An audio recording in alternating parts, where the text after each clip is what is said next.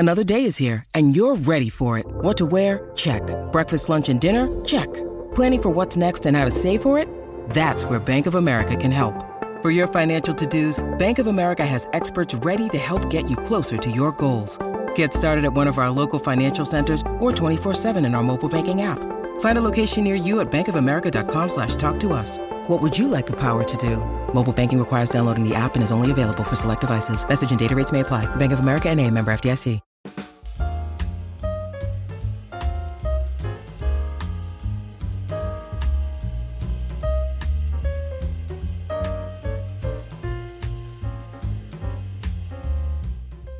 Everything Everywhere All at Once has been on a tear this award season, winning the PGA, DGA, and SAG Top Awards. It's up for 11 Oscar nominations, and we're here today talking to Ryan Lott of Son Lux. They're nominated for Best Original Score and their song This Is a Life from the film with David Byrne and Mitski on Crew Call.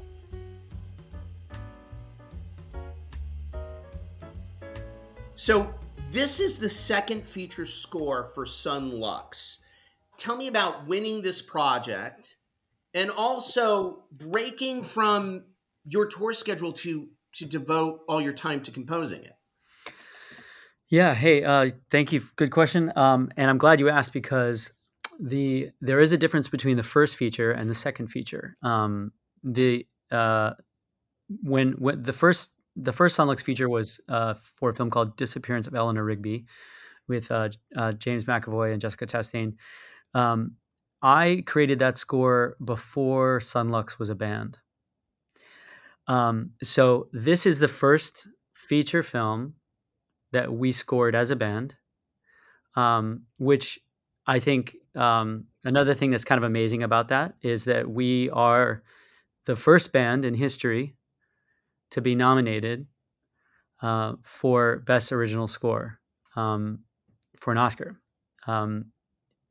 There was a band called the Beatles about half a century ago that was nominated for a similar award, a song score award, but that award is no longer around. And that year there was a separate original motion picture score, traditional score award. So I don't know, just an interesting tidbit. The first film I was talking about was Mean Dreams in 2016. Mean Dreams. Okay, so Mean Dreams I also did as a solo project. That was a smaller Canadian film. Super, super cool movie, and I'm very proud of that score. Also a solo endeavor. That was like really right as the band was transitioning from being part of just the live universe of Son Lux and becoming and altering the DNA of Son Lux from and as a studio project as well. So Son Lux is now the three of us. So this is our first score as a band.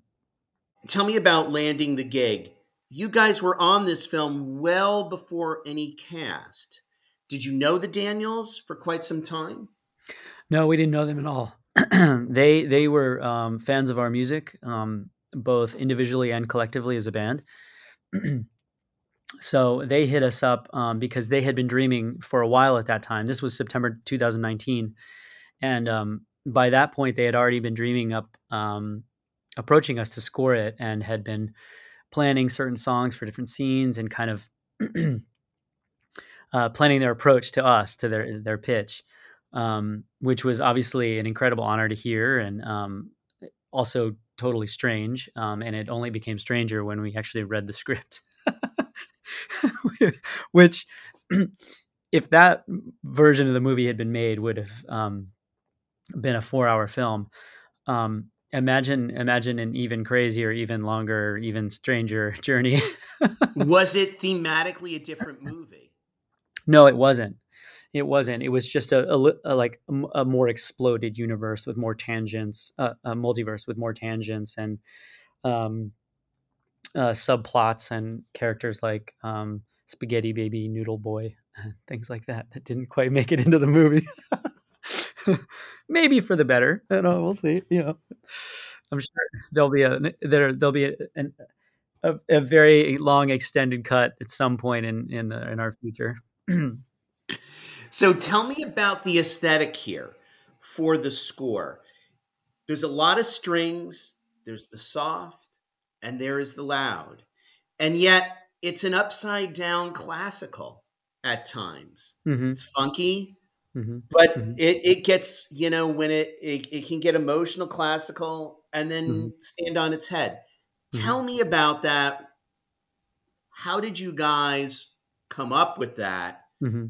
Or did the Daniels let you go free reign, or did they Yeah. have this sound in mind?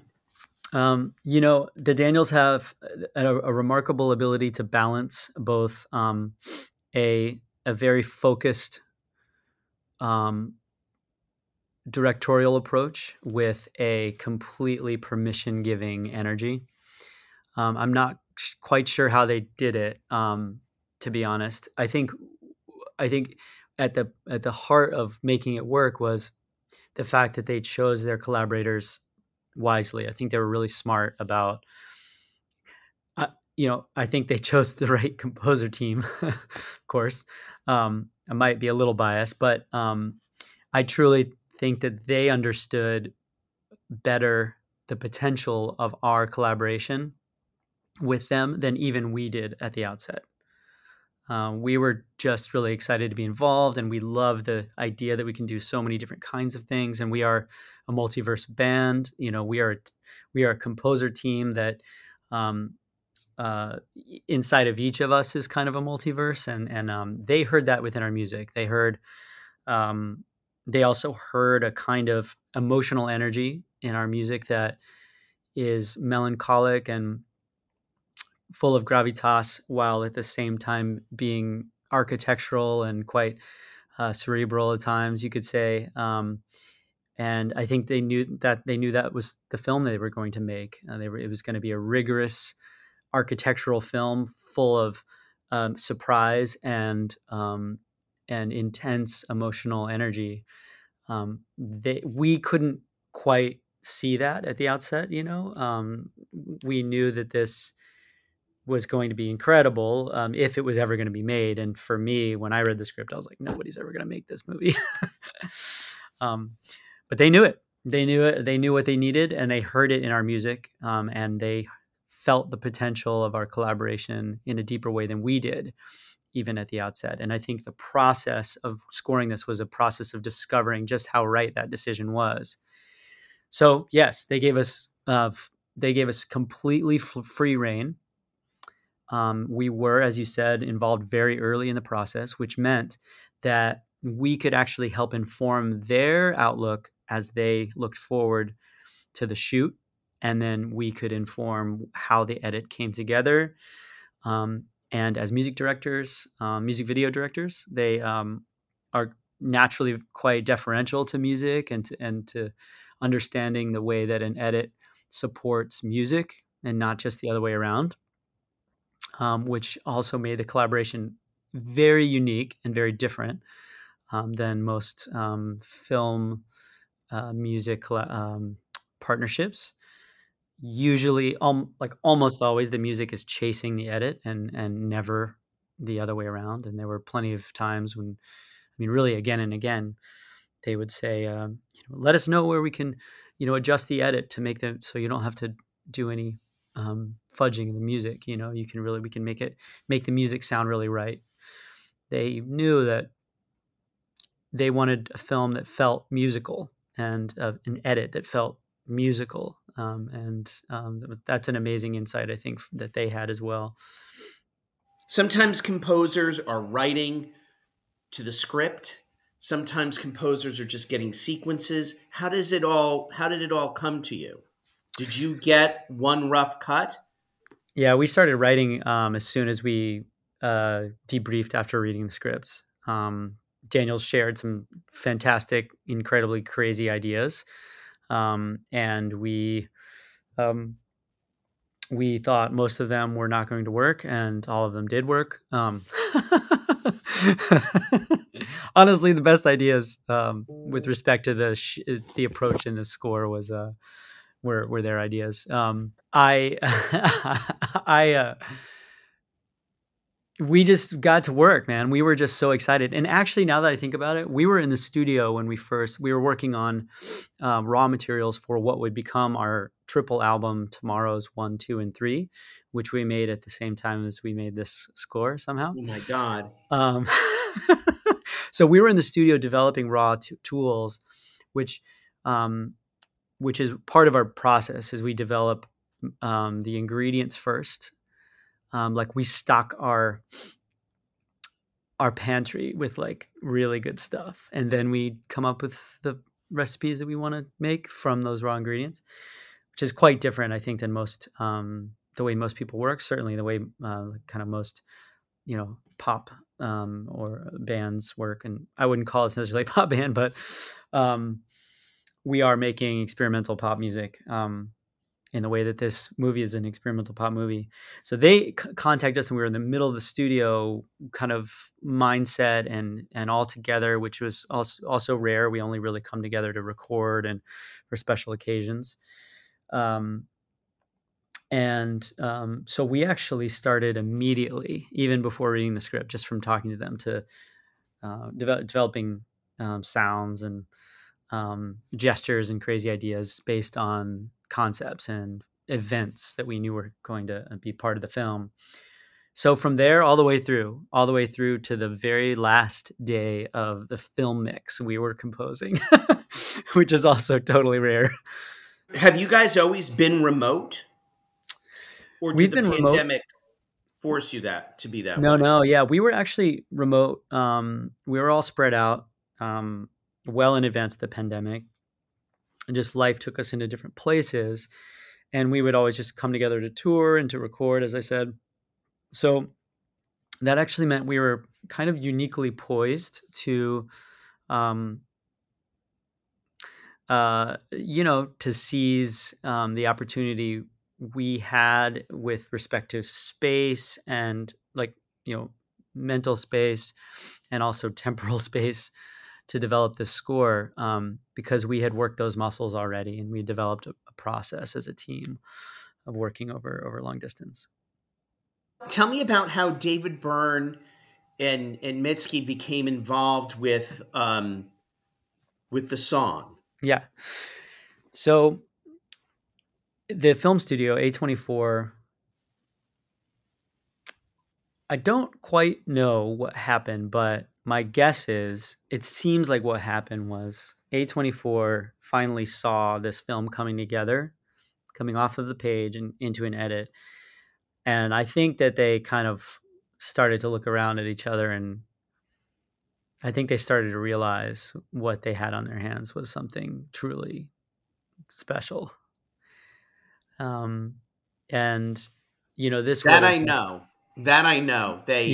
This would have been after it was shot. Primarily, maybe there were some pickups because the production was stopped a day shy of wrap, which means they had a full day of filming that they had planned that they couldn't do, and they had to then do over the course of they had to wait 9 months and then do a skeleton crews and green screen and different parts of the world and stuff just to finish.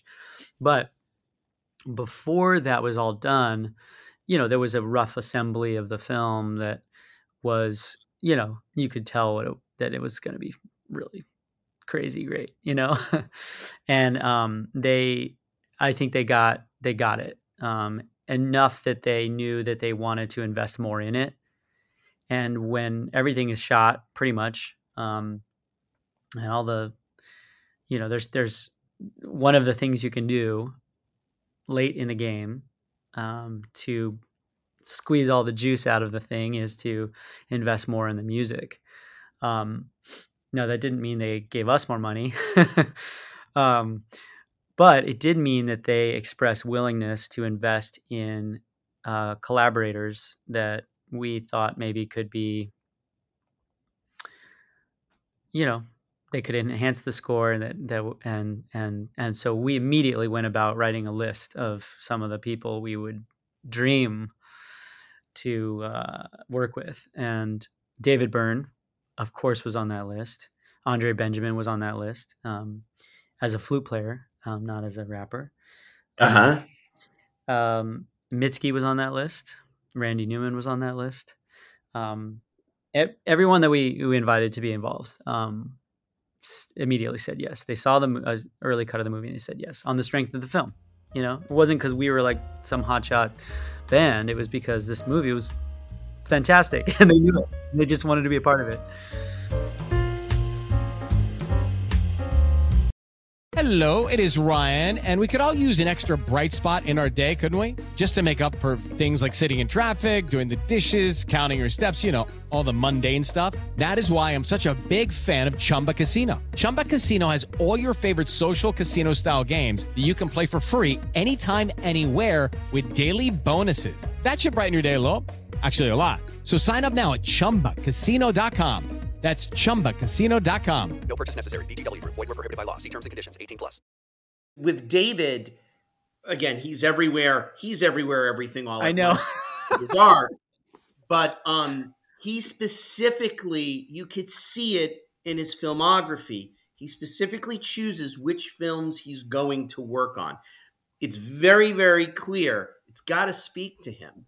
So that's amazing. Yeah, he said it. He said it. He said it, called it astonishing and said it turned his head around. So, wow. So he said, sign me up. Now, we reached out to Mitski first, though. And the reason why we reached out to Mitski was because I think at the end of 2020, Daniel Kwan sent us his Spotify year-end like top 3 artists. And the first 2 were Ryan Lott, that's me, and Sunlux, that's my band with my brothers. And that, you know, makes sense because obviously, you know, we're making a movie together and he's always listening to songs to find out where they could fit in the movie, if anything. In the end, basically it was all original score, but the original idea was that there would be a lot more just existing music that was, adapted.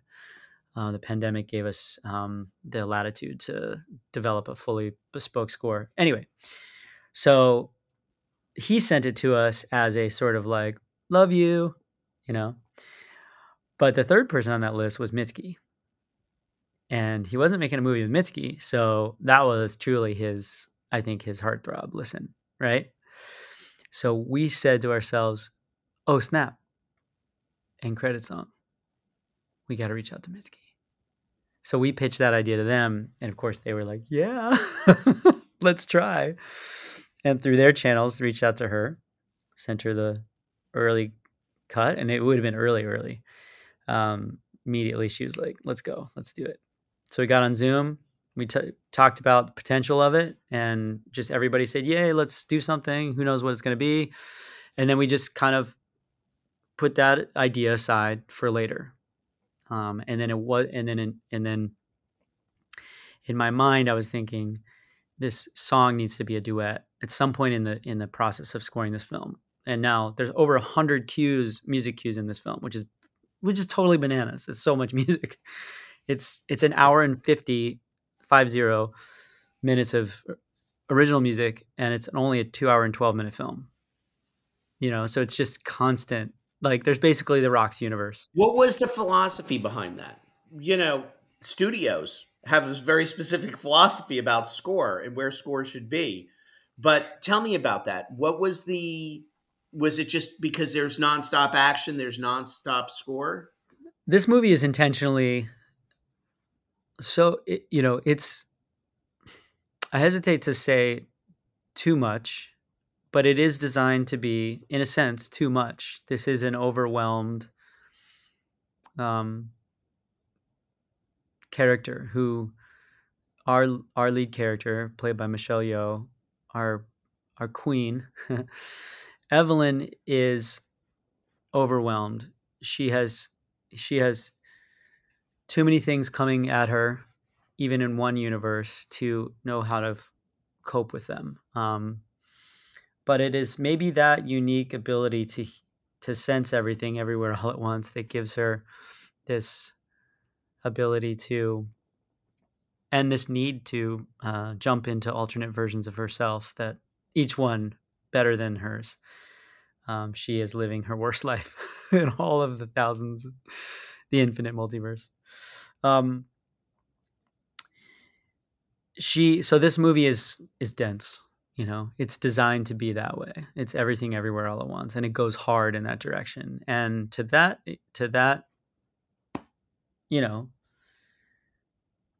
with that in mind, it only makes sense that music and sound design accompanies the entire film. We are designing, and it's also really important that because we spend so little time in each multiverse or in each universe, usually, we have to get into the emotion and the feeling and the look and the sound of that universe quickly. And so we are verse jumping, switching gears, contorting constantly. And as we do, we're getting there quickly, which means we need music to support those transitions. And all the while, we need to develop melodic threads, motifs that recur and make us remind us that this is one film. These are themes that weave through the chaos, and they tear our heart out, and they make us cry, smile, and all of it. By the end, it has to be very emotional, and that was there were a lot of tasks for music, and so there was a lot of music. For the song, how did it come about that Mitski would lead the vocal and David would be the backup, which is very clever? Yeah. Thank you. So I originally conceived of a song. I hadn't started writing it, but just on a philosophical level, that was sort of a celebratory dance party kind of vibe. You'll forgive me if when David Byrne was thumbs up on it, that I was walking around my neighborhood thinking of dancey anthems with, the characteristic shout saying of David Byrne. But when we got on the first call, David said, one of the first things he said is, after all of that we've seen and all the chaos, at the end of the day, this song is about reconciliation, about family, about love, forgiveness, kindness. And for the end credits, we need to sit in that warm embrace of where we're left after all of that. And I think it should be something quite tender. And as soon as he said that, it sort of corrected my thinking on it. And I realized, oh yeah, he's totally right. And I shifted from sort of a dance anthem, crowd sing mentality into like an idea for a duet that sounds like it could be two songs from two different perspectives, sung at the same time against a constant or a shared instrumental through line. And so to begin the process, I just sat at the piano and I said, I'll just write a song that breathes in a way that would welcome a secondary voice, and I'll write the first voice, knowing that, if she wanted, Mitski could write her own top line, and we could just keep the instrumental, or we could trash it all. We'll see what they say. And this is one of those moments where that is so rare, but it happens every once in a while, and it feels like being struck by lightning, made of rainbows or something. I don't remember writing the song because it came so fast. I have voice memos, proof that I did it on a certain day at a certain time. And they're a few minutes apart, and one of them is a very raw sketch, and one of them is the song that's done. And it just came so fast. And I just sent the rough sketches over to them, and they both loved it. Mitski said she actually gave me probably one of the best compliments, because I was writing with her in mind to sing it, but you never know. And she said, I smiled the whole time because I knew I could kill it. And that's not, I don't think that that's her bragging. That's her saying to me, you wrote a song from your imagination that will sound great in my instrument, and I'm going to feel great about it, And so that was my goal. So, and then David said about the harder task, in my opinion, which was taking what is a very fixed piece of music with holes, and his task was to fill those holes according to the concept I had laid out, which also involved like little tent post moments of unison where I wanted them to come together, and then a second final section where they're singing in harmony. Because it was inherently prescriptive, it was a harder task. But man, he immediately came about. I mean, I don't know how much time he spent alone, but when he came back to us with his demo, it was so good. I mean, it was like it came across. The reason why it felt like destiny is it came across like to my ear, it came across like his part came first. That's how natural it felt, because the next day when I woke up, I wasn't singing the song that I had written, that I'd been listening to it over and over again. I woke up singing his melody, 70 years old. What's amazing, I was thinking about this today. His voice sounds like he was a teenager. I mean, not many performers can keep their voice up to their zenith, when they first broke through, and it's amazing Yeah. to hear him. He's perfect. Yeah. Yeah. Yeah. And he's such a great guy. He working on this song with them. We get on Zoom calls, and he was always he's so studious. He takes notes, and he's so cooperative. He's on email, he was always so humble. Let me know what you think. I can change the lyrics, and he was open. We had a couple very small suggestions, and he was completely open to hearing them and invited those ideas. And for a legend who, spent years on Broadway a couple times, who has an Oscar of his own, among, and that's just the start, of course, his discography and the way in which the sound of his ideas has permeated our way of life, and not just in the United States. For a legend like this, to take the approach of a student, really, continuing to just try to make something really good, and submit to a greater vision, to cooperate without ego. That's the dream, right? That's who you want to be when you grow up. So I admire him so much. What is next for Sunlux? Either on the album side or in film scoring. Well, we are now, in a place where we can, we have some decisions to make for sure. And we are, honored and humbled to, be in a position where we'll have, options. And we can,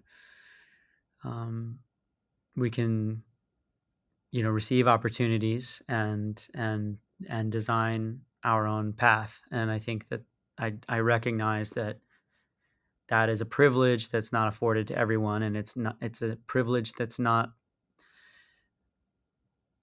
usually commensurate with ability, and there's far more talent than there is opportunity. So I do recognize that we're very fortunate. What that means for us right now, we're still deciding. I do know that 2 days after the Oscars, we go on tour. So we wake up after hopefully partying quite a bit, and slide into 2 days of rehearsal and then get on a plane to Europe, and travel around in a van playing venues in Europe. That's the immediate future for us. So after that, for scoring, of course, we are going to do more scoring. We love to do it. I'm working on a film already, which is a film by Ned Benson, who created my first feature. The film that I scored was my first feature film, Disappearance of Eleanor Rigby. So he's my buddy, and we're going to do another one together, which I'm really excited about. It's called Greatest Hits, The Greatest Hits. But for us as a team, a scoring team, we'll see. It's going to be fun, whatever it is. Ryan Lott, thank you so much. Thank you. Thanks for listening to this episode of the Crew Call podcast on Deadline. I'm your host, Anthony D'Alessandro. Make sure you subscribe to us on Apple Podcasts, Spotify, or wherever you get your podcasts so you never miss an episode.